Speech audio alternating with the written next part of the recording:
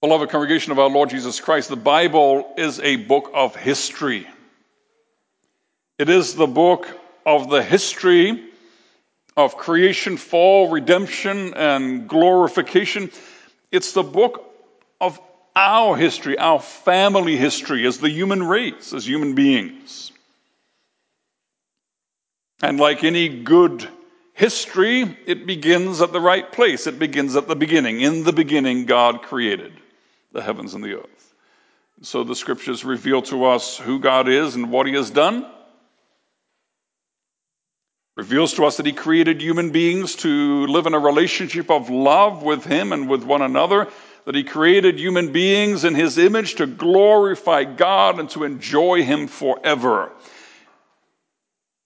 And it reveals to us how he made everything perfectly attuned in the universe to help us do just that. He gave us a beautifully crafted universe for his glory, as a theater of his glory, and for our home, with all of the resources that we needed to glorify him and to enjoy him forever. And you remember as we went through the first chapters of Genesis, you remember that God put man in a garden in the middle of the region of Eden. And in that region there was gold, there was precious stones, there were rivers, there were trees, there were fruit, all kinds of different types of fruit. And if we want to understand what was supposed to happen, we can turn to the end of the Bible. When we get to Revelation, we see what Adam and Eve and all their descendants were supposed to have done. They were supposed to have developed that garden until it filled the whole earth, until you had that glorious garden city with the river of life flowing through it, the tree of life on both sides of the banks, and the streets paved with gold and precious stones in abundance everywhere. The whole earth developed into a glorious garden city in which God's people would celebrate, rejoice, and feast and delight in him and in each other for eternity. That was the whole point. That was supposed to happen. That's where history points towards the heavenly city, God with his people, a multitude that no man can number, the very best in technology and arts and food and drink and gardening and every good and enjoyable thing, an eternal feast of infinite joy. That's the way things are supposed to be. That's where this creation was designed to head for. And so in chapter 1 of the book of Genesis, we have the introduction to the book and to the Bible, describing the glorious work of creating this home in which we are to do this. And then we get to the first toledot in chapter 2. These are the generations, this is the history of the heavens and the earth. What happened to this heavens and earth that God created? Well, the short answer is man fell. He was created and placed in the garden to guard and keep it. And you remember perhaps from those sermons back in Genesis chapter 2 that those verbs, guard and keep, are technical terms for ministry in the tabernacle later. It's what the priests had to do. They had to guard and keep. They had to serve and minister and protect to maintain the holiness of the tabernacle, the place where God and man could come together and have fellowship. And so Adam and Eve failed on every count in their offices, their priestly, their kingly, and their prophetic offices. And so we have a problem, a massive problem. The entire project of this universe has been derailed in a most horrifying way. And the question is, right away in chapter 3, we've hardly begun the story. And in chapter 3, the question is, how is this going to be fixed? How can it be fixed? Can it even be fixed? And then in chapter 3, we get the answer right away as well. Right after the fall, we get this glorious gospel answer. Oh, yes, it can be fixed because God is a God who loves with an everlasting love. He doesn't let go of his children. He will pursue them with his love. And so he does. Adam where are you? He's looking for his unworthy, fallen, ashamed children. He seeks them out. And so we see God's sovereign grace. The only hope for the sinner is that God would come looking for us, because there's no way we're going to go looking for God. And then you remember Genesis chapter 3, verse 15, where God puts that blessed enmity into the human race. He puts this conflict, this ongoing antithesis between two parts of the human race, so that there will always be a church, so that there will always be at least a small group of people that love God and that serve God, even if that group gets very small. God promises that line of the woman, the line of the holy line of the faithful, will continue until the coming of our Lord Jesus Christ. And so the entire Old Testament and right through the scriptures is tracing the history of those two lines. And then we get to Genesis chapter 4. Just doing a little bit of review here, because it's a long time since we did the sermons on Genesis. We get to chapter 4, and what do we see? Well, we see the descendants of the serpent. We see the unbelievers, the rebellious against God. They seem to be coming out on top. They're the top people in technology, in agriculture, in the arts, in culture. They are arrogant. They are violent. They're killing each other, hating each other and being hated. And all we read in chapter 4 of the sons of God is that they're calling upon the name of the Lord. That's the best way to describe them. They're people that fall on their faces and cry out to God, which, of course, the world would not consider such an amazing thing. Then we get to the second Toledot. That's chapter 5, the Toledot of Adam. So what's the history of Adam then? What happens? What is the fallout of his life? And we see in chapter 5 that refrain, and he died, and he died, and he died. Through one man, sin and death came into the world, and so spread to all men. We see violence, disobedience, and wickedness, the wickedness of the heart of man being so deep and so rooted that every thought and intention of his heart is wicked all the time. And that drives the story towards the flood, where God will cleanse this wickedness from the world. And we come to the third Toledot, where Noah in chapter 6, just Noah and his wife and his 3 sons and their wives, those 8 people, chosen from that group of no ones, of nobodies, the holy seed, despised by the world. God chooses them for a new beginning. And we would think, well, God chose a righteous man. It's going to work well this time. It's going to work out okay now. But what happens right after the flood? Yes, so much for that righteous man. There he lies in shame, uncovered in his tent, drunk. And his son mocking and dishonoring him, and his son's descendants cursed through the generations. And then we get to the fourth Toledot, the descendants of the sons of Noah. And what does that bring us? It brings us chapter 11 of Genesis, the Tower of Babel. There they are, shortly after the flood. And they're helping to build a tower as they conspire, like the kings of Psalm 2, they conspire and make plans against the Lord and his anointed. And they will storm heaven. They will build up the glory of man until they come to the very gate of God. Babel, in the ancient language of that region, meaning gate of God. And you know who's even involved in that? The descendants of Shem. Shem is the guy that's supposed to be continuing with the holy line here, the line of the Messiah. Many of the Shemites are involved, and Shem is the Hebrew word for name. Shem is just the word name in Hebrew. Shem is named name. And he is supposed to be set aside to call upon the name, to bear the name, to glorify the name, to live according to the will of the name that is above every other name. But instead, there we see even the Shemites in chapter 11 joining with the world and the seed of the serpent to try to make a name for themselves. And then we get to chapter 11, verse 10, and we see the genealogy of Shem.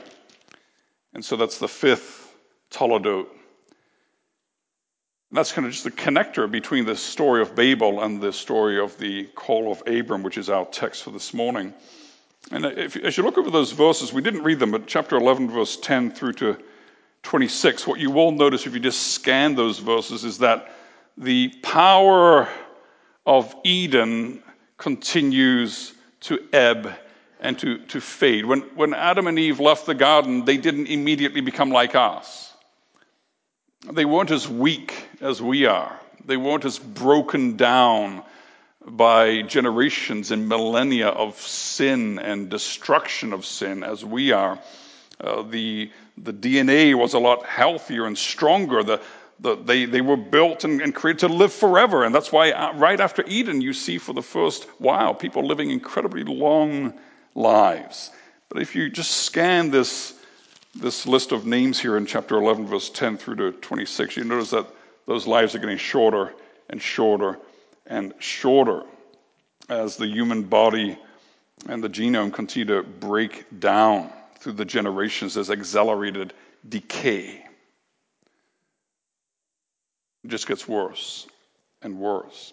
And then we come to our text, Genesis chapter 11, verse 27. This is the sixth Toledot, the sixth section of Genesis, the sixth section which begins with those words. These are the generations of, or this is the history of. This is what happened. It's the longest one, the sixth. It starts here in Genesis 11:27. It's going to go right through to chapter 25. Are you surprised that it's named after Terah? You would expect, because Abram figures very, very prominently in this history. Why is it named after Terah? Especially because we know that Terah was an idolater. He wasn't a servant of the Most High. If you turn to Joshua 24:2 for a second, you'll see that Joshua addresses the people of Israel in Joshua 24:2. And he tells them straight out, he says, thus says the Lord, the God of Israel, long ago your fathers lived beyond the Euphrates, Terah, the father of Abram and of Nahor, and they served other gods. Can't get much more clear than that. These people were not serving the true God. So why then does God, the Holy Spirit, put Terah as the name here for this Toledot? Well, the reason is because this Toledot is about the fallout, not just of the life of Abraham, but of the life of Terah. Throughout this Toledot, we will meet the matriarchs of God's people, Rebekah, who marries Isaac. She's the granddaughter of Nahor and the great-granddaughter of Terah. We will meet Leah and Rachel, two other matriarchs of God's people who married Jacob. They are great-granddaughters of Nahor. So we get the patriarchs through Abram, we get the matriarchs through Nahor, the other son of Terah. And as we read through Genesis and the rest of the Bible, we meet the Moabites and the Ammonites. They're descendants of Lot through Haran, the one who died. We meet the Ishmaelites, the Midianites, the Edomites, all kinds of nations connected to and derived from Terah and his sons. And in the midst of those nations, Israel will live and interact. Even though they're all from the line of Shem, and they should all be God-fearers and should all be joining in with that holy line, yet they become enemies of God's people. Now, what's going on here in Genesis 11:27 as we pivot to the second 5 of the 10 Toledot is that we have a massive change going on here. You remember Genesis 3:15? God promised that one would be born from the line of the woman who would crush the serpent. So we know that the mediator, our Lord Jesus Christ, he must be born from the holy line. He must be born from the line through the generations of God-fearers. But then we get to Terah, and he's in that line. Terah is an idolater. And according to some of the ancient Jewish commentators, Terah even had an idol shop. He made idols. For whatever that's worth, the point is that the scripture makes it clear that he served other gods. And that's a problem. Because how can the Messiah be born from a line of idolaters? If you turn forward to the New Testament, you see what happens in the New Testament, that the Lord Jesus is born to Joseph, who was a just and righteous man. He's born to Mary, a young, godly woman who knew the scriptures very well and knew the Lord and loved the Lord. That's the way it's supposed to be. So how can it happen if the line has turned to idolatry and rebellion? So what's happening in this sixth Toledot is that God begins to work to narrow the focus. So far, the emphasis or the focus of Genesis has been universal, looking at all the nations. But now God will focus just on one man, Abram. And from this one man, he's going to grow a special holy nation and put that nation in a special holy land. And that land will be kind of a greenhouse, a safe, protected environment in which to keep alive the knowledge of God and the faithful worship of God until Christ is born. So there's an intervention here by God in history, because the knowledge of God is starting to totally fade out. I mean, it's here and there. You remember Melchizedek. It's just some random guy we meet in the Old Testament. He's not connected with Abram necessarily, but he knows the Lord. We think of Job, who is somewhere else in that region at around that time as well. He knows the Lord. So people still know the Lord, but it's starting to fade out, the knowledge of and the service of the Lord. So the Lord begins to work to put together the people of Israel. And so we see a little bit about how God works. God doesn't just wave a magic wand and all of a sudden there's a group of people serving him in a land which is dedicated to him with a temple which is built for his worship. This whole process takes hundreds of years. God puts one thing in place and he puts another thing in place and he influences the life of another person and he works through all kinds of afflictions and troubles and challenges and setbacks and over centuries, until finally he puts his people in that furnace, that oven of affliction in Egypt, till they're baked well and they're ready to enter the promised land. But then first they got to go through the wilderness and suffer some more. So God is a God who delights in process. God is less of a mechanic than he is a gardener. He doesn't just say, well, this part's wrong, I'm going to put it out and put a new one in, now it's all fixed. But God works like a gardener, cultivating and pruning and binding up and watering. And so we get to the first verses of our text, 27 through to the end of chapter 11. And it's something that we might be tempted to skip over. It's just a bunch of generations and a whole bunch of mentions of all these names, and they just happen to move from one place to another. But we shouldn't skip over these verses. It's important. We notice, for instance, that Haran died in the presence of his father Terah. That's verse 28. In the presence of, literally in the Hebrew, before the face of. So something traumatic happened here. We don't know what. The Holy Spirit doesn't tell us. But Haran died right in front of his dad. His dad saw him die. That's not the way life is supposed to be. People aren't supposed to die for one. And if there is death, even in a broken and fallen world, children should bury their parents. It shouldn't be the other way around. So there's this pain and this suffering here. We don't know how God used that to work in Terah's life. And then we read that they were in Ur of the Chaldeans. Now, that's interesting because the Chaldeans, we connect with Babylon, right? And the Chaldeans actually don't show up in history till about 1,000 years later. Right here in Genesis chapter 11 and 12, we're about 2,000 years before the birth of our Lord Jesus Christ. The Chaldeans don't show up in the area of the Euphrates and the Tigris and Babylon area. They don't show up there till about 1,000 years later. So what is this Ur of the Chaldeans?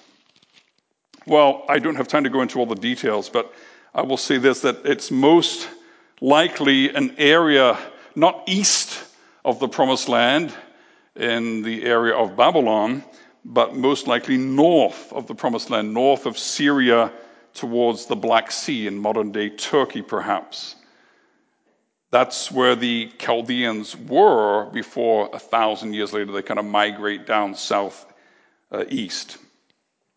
And so it actually makes more sense because even though in some Bible commentaries you might read that they've discovered a city by the mouth of the Euphrates, or where the mouth used to be, called Ur, and it's Abram's city, it doesn't make any sense. For one thing, it's not on the other side of the Euphrates, and the Bible makes it clear that where Abram comes from is on the other side of the Euphrates. And also, to go from there to Canaan, you don't go through Haran. It doesn't make any sense to go from there through Haran. So most likely, Abram and his family are coming from up north, and they stop in Haran. They went forth from Ur of the Chaldeans to Canaan, but they settled in Haran. Now, Haran, you can find it on Google Maps. It's a city just north of the Syrian border. It's in southern Turkey, and it has existed for thousands of years. The same town that we're reading about in our text is still there today. You can go visit it. It's an ancient city, at least 4,000 years old. Now, what's going on here? Why do they start to go to Canaan? Why do they stop? Why do they stop in Haran? Because Haran is not very far from where they start out. What's going on here? And there are all kinds of ideas and opinions, but God doesn't want us to speculate. We just got to stick with what the Bible says and leave it at that. The Holy Spirit gives us the information He wants us to know, and we should be content with that. So what we can do is we can turn to Genesis 15, verse 7. And this is where God is speaking with Abram. And look what He says to him, 15:7. I am the Lord who brought you out from Ur of the Chaldeans to give you this land to possess. So God says, I didn't just bring you out of Haran, I brought you out of Ur. So God began to work in Abram's life back in Ur. And we see that even more clearly if we turn to Acts chapter 7. You remember our brother Stephen was about to be stoned, Deacon Stephen from the church in Jerusalem. And he gives a great big sermon, a redemptive historical sermon in Acts chapter 7. And he touches on this point in 7 verse 2 and 3. It's the beginning of his sermon. He says, the God of glory appeared to our father Abraham when? When he was in Mesopotamia.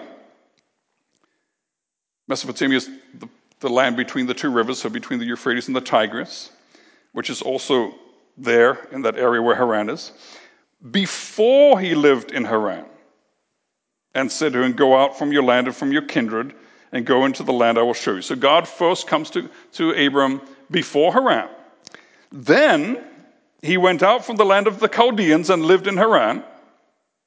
And after his father died, God removed him from there into this land, in which you are now living. So Stephen makes it very clear by the inspiration of the Holy Spirit that it's in Ur of the Chaldees that Abram was called initially. We don't know why they stopped in Haran, but it seems to be in God's providence they did. And then when Terah died, then God said, okay, Abram, now you keep going and go to the land that I will show you. And you remember we read in Hebrews that he didn't even know where that was. He just kind of went and waited for the Lord to show him. So Abram obeys. First moving from Ur to Haran, and I don't know if Haran is named after the son who died. Perhaps. And what's happening here is that there's a beginning of separation. Terah and his descendants, his sons and his grandkids, are separating from the tribe in which they live and from the area, and they're setting up shop in their own city. And then later on, this is important because when Isaac and Jacob need wives, they have to go or they have to send to this area where there are relatives that, compared to the rest of the world, know the Lord better. And so that's where they seek their future spouses. And so that separation begins here. God is providing for the future. And so they're in Haran. They build up wealth in people and servants and in employees and in all kinds of flocks and wealth. Terah was incredibly rich, not as rich as Job, but very rich, and Abram as well is very, very wealthy. And then we come to 12 verse 1. God says, okay, now it's time to move on. Terah's dead. Now go from your country, go from your kindred, go from your father's house, go to a land I will show you. Now this is an incredible command, because we live in Canada, and you can move from St. Albert to wherever in Canada, and you don't have to be afraid that somebody's going to beat down your door and attack you, that the neighborhood will rise up and surround your house because you don't belong to that area. No, we have a level of security and safety and law and order in Canada which is unknown at this time in history, and in many times in history, let alone many places in the world today. So you were safer to stay with your tribe. You were safer to stay with your people. You had no idea how exposed you would be if you just upped and went to another place. You would be at the mercy of the local warlords in those areas. So Abram's being asked to leave behind protection and safety and guarantees and comfort. He's got everything all set up. He's got this city of Haran, and he's probably living in one of the nicer houses, and he's got his flocks out in the field. He's got his employees, he's got his businesses, he's got his trade routes established. Life is good. And God says, Abram, give it all up. I'm putting you into quarantine. You've got to cut off all your connections to your life and to the world of idolatry. All the things that you think you need, you have to open your hands to. You have to give up. And you just have to follow me. You have to obey. That's all you need to do. Now, it's hard. Abram comes from a family of idolaters. And he has to give up all the things he trusts in to be happy. And so God says, go to a land I will show you. There's total faith here. God doesn't sell this to Abram. God doesn't say, Abram, listen, this is a really nice land, and this is the benefit of going there. And if you go there, I know it's going to be hard at the beginning, but this is the future consequence of you listening to me. And I promise you it's going to work out, and it's going to be good for you. None of that. God says, Abram, give everything up and go there. He doesn't sell it. He doesn't justify it. And in human terms, and on the face of it, it looks like the worst decision you could make. For Abram to go from Haran down into the land of Canaan at that time was not a wise move. It went against the migration patterns at the end of the 3rd millennium BC. People were getting out of there. The archaeology shows that there were probably great climactic problems. There were earthquakes. There were all kinds of civilizations being overturned. There was turmoil. There wasn't safety. There wasn't security. It was a place people were moving out of. And God says, you go there. It was a place that was uncomfortable, that was unsafe. God says, you go there. It was a land which depended on the rain from heaven. If it didn't rain, you were in trouble. And so we see just in a few verses, or the very next verse after our text, look at verse 10. Now there was a famine in the land. Because if it didn't rain, you didn't eat. And that's the land God tells Abram to go to. And then he gives him promises. He says, I will make of you a great nation. That's once again the story being recapitulated here. God's just re-emphasizing the beginning of the story. What did he do? He created Adam and Eve. He said, be fruitful, multiply, fill the earth. What did he say to Noah after the flood? Be fruitful, multiply, fill the earth. He said it 7 times after the flood. And now, again, he's talking about filling the earth with God-fearers. God's plan for this world, brothers and sisters, is a world full of divine image bearers, children of God, living, worshiping, rejoicing, glorifying, delighting in God. That's God's plan. And he's going to do it through Abram. And if you look at the first verses, verse 2 and verse 3 of our text, and you count, children, count in your Bible if you have it open, how many times the word bless or blessed or blessing is in these 2 verses. You will count, I think, 5 times. 5-fold blessing. He says, I will make of you a great nation. I will bless you, make your name great, so that you will be a blessing. I will bless those who bless you. And in him who dishonors you, I will curse. And in you, all the families of the earth shall be blessed. And that's significant. Remember, we're in the second five. We're beginning the second five of the 10 Toledot, the 10 sections. In the first 5 Toledot, you don't read a lot of words referring to blessing. You don't read the word blessing very often at all. I think it's just like 1 or 2 or 3 times. But in the first 5 Toledot, you read the word curse 5 times. You have the curse on the serpent, Genesis 3:14. You have the curse on the ground, Genesis 3:17. You have the curse on Cain, Genesis 4:11. And in Genesis 5:29, Lamech mentions the curse on the ground again when he speaks about Noah's birth. And in 9 verse 25, we have the curse on Canaan. So up to this point, in the first 5 Toledot, we've had 5 times cursing. Curse, curse, curse, curse, curse. And now God intervenes. And he says it's time to bless, bless, bless, bless, bless. And all of those 5 blessings come in 2 verses. We've had 11 chapters in which we have 5 curses. We have 5 blessings in just 2 verses.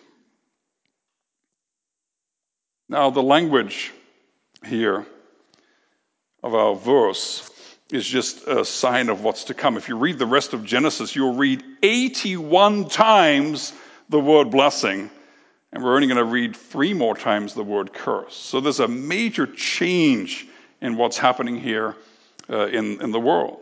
And then he says to Abraham, I will make your name great so that you will be a blessing. Remember Babel? Let's make a name for ourselves. Let's make our name great. God says, Abram, I'm going to make your name great, but not for you, not for your glory, so that you're a blessing to others.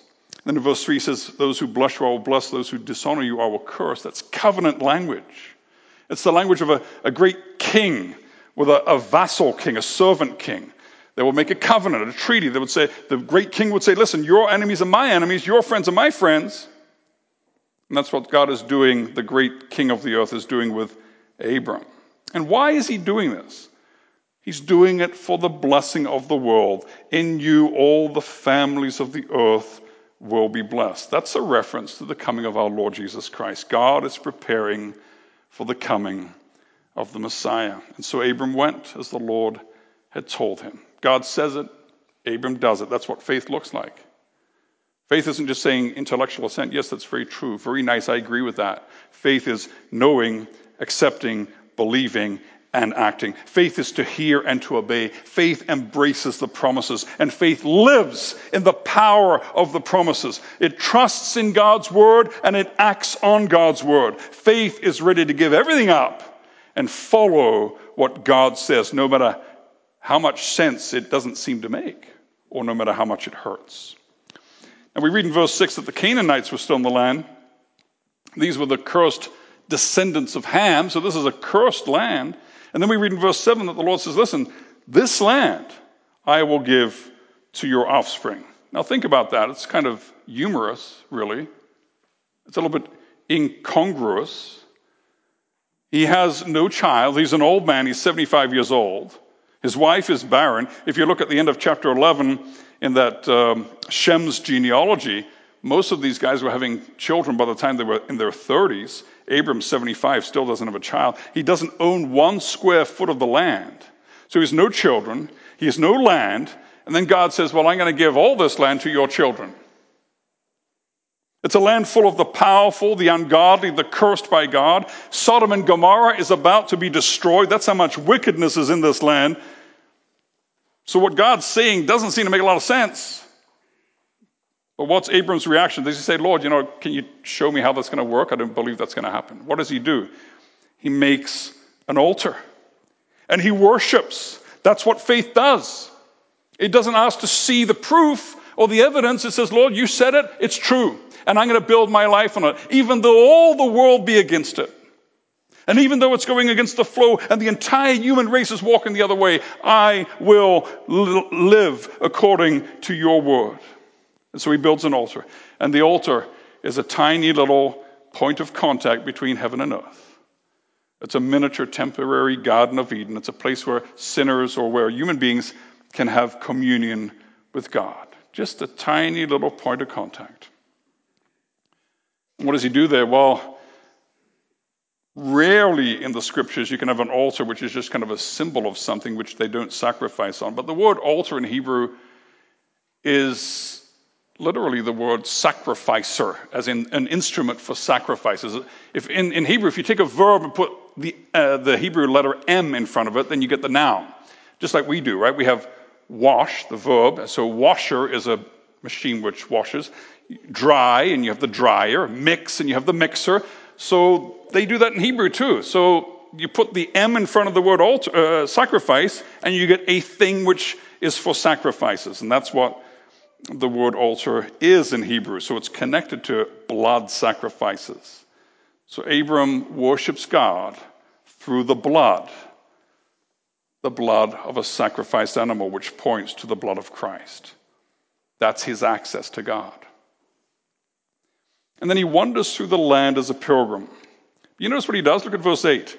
Wherever he goes, he pitches his tent, he builds an altar, and he worships. Wherever he goes, he makes this tiny little few square feet, which is the Garden of Eden, and there he comes to have fellowship with God.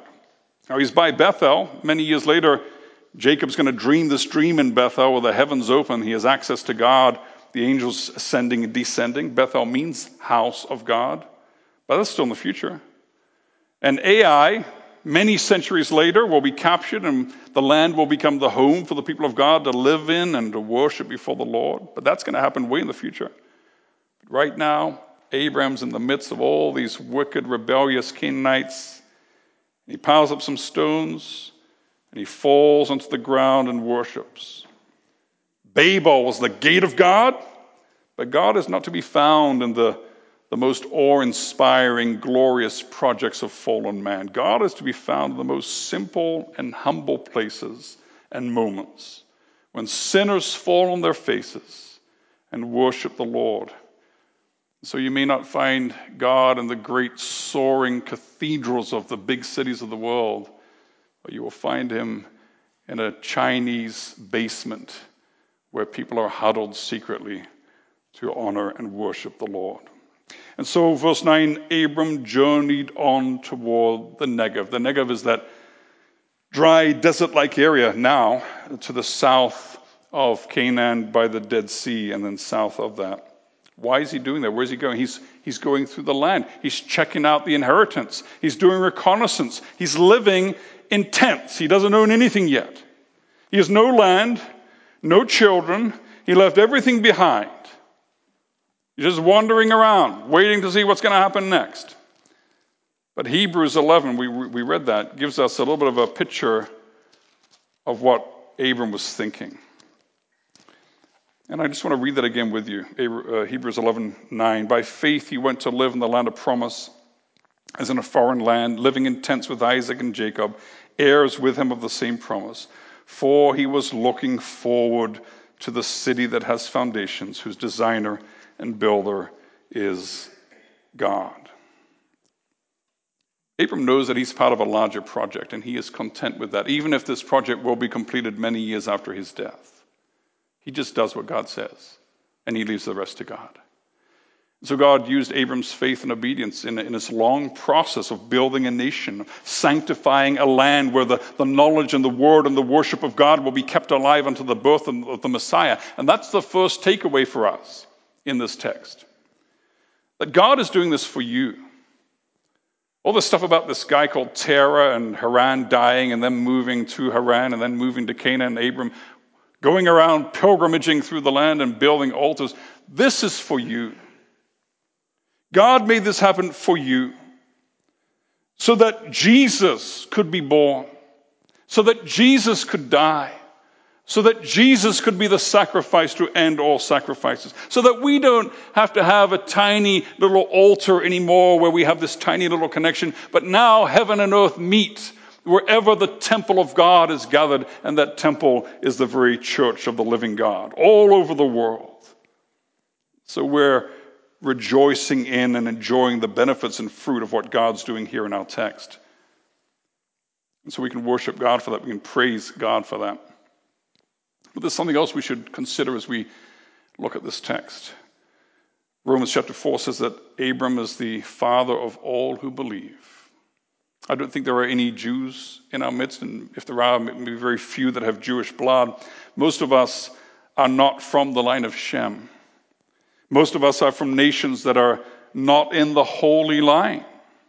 But the Lord Jesus came. He demolished the dividing wall between Israel and the nations. He made peace in the blood of the cross, and he threw open the doors of the church. What narrows here in our text is thrown wide open at the cross and at the resurrection. And so now all the nations are welcome in to be part of God's people. In him, all the families of the earth are being blessed. We are grafted in. We can be living members of the people of God, and we can say Abraham is our father. He's the father of all believers. So we live in a different time, and we have a different role to play than Abraham does in our text. We have a different role in God's kingdom building project, but there's one thing which is the same. God called Abram from idolatry to faith. God calls us from idolatry to faith. God calls us to go against the flow. God calls us to be countercultural. God calls us to be different. God calls us to not really belong in this world the way it is. God calls us to be pilgrims, and wherever we go, we're not building altars out of stone, but wherever we go, our bodies are presented as a living sacrifice to God. So when I'm on the job site working with electricity, with plumbing, or building, or I'm in an office somewhere, I am worshiping. My whole life, my body is a living sacrifice. We're not conformed to the world. We're transformed by the renewal of our minds. And we have great and precious promises, things which Abraham could not even have understood at the point at redemption at which he was.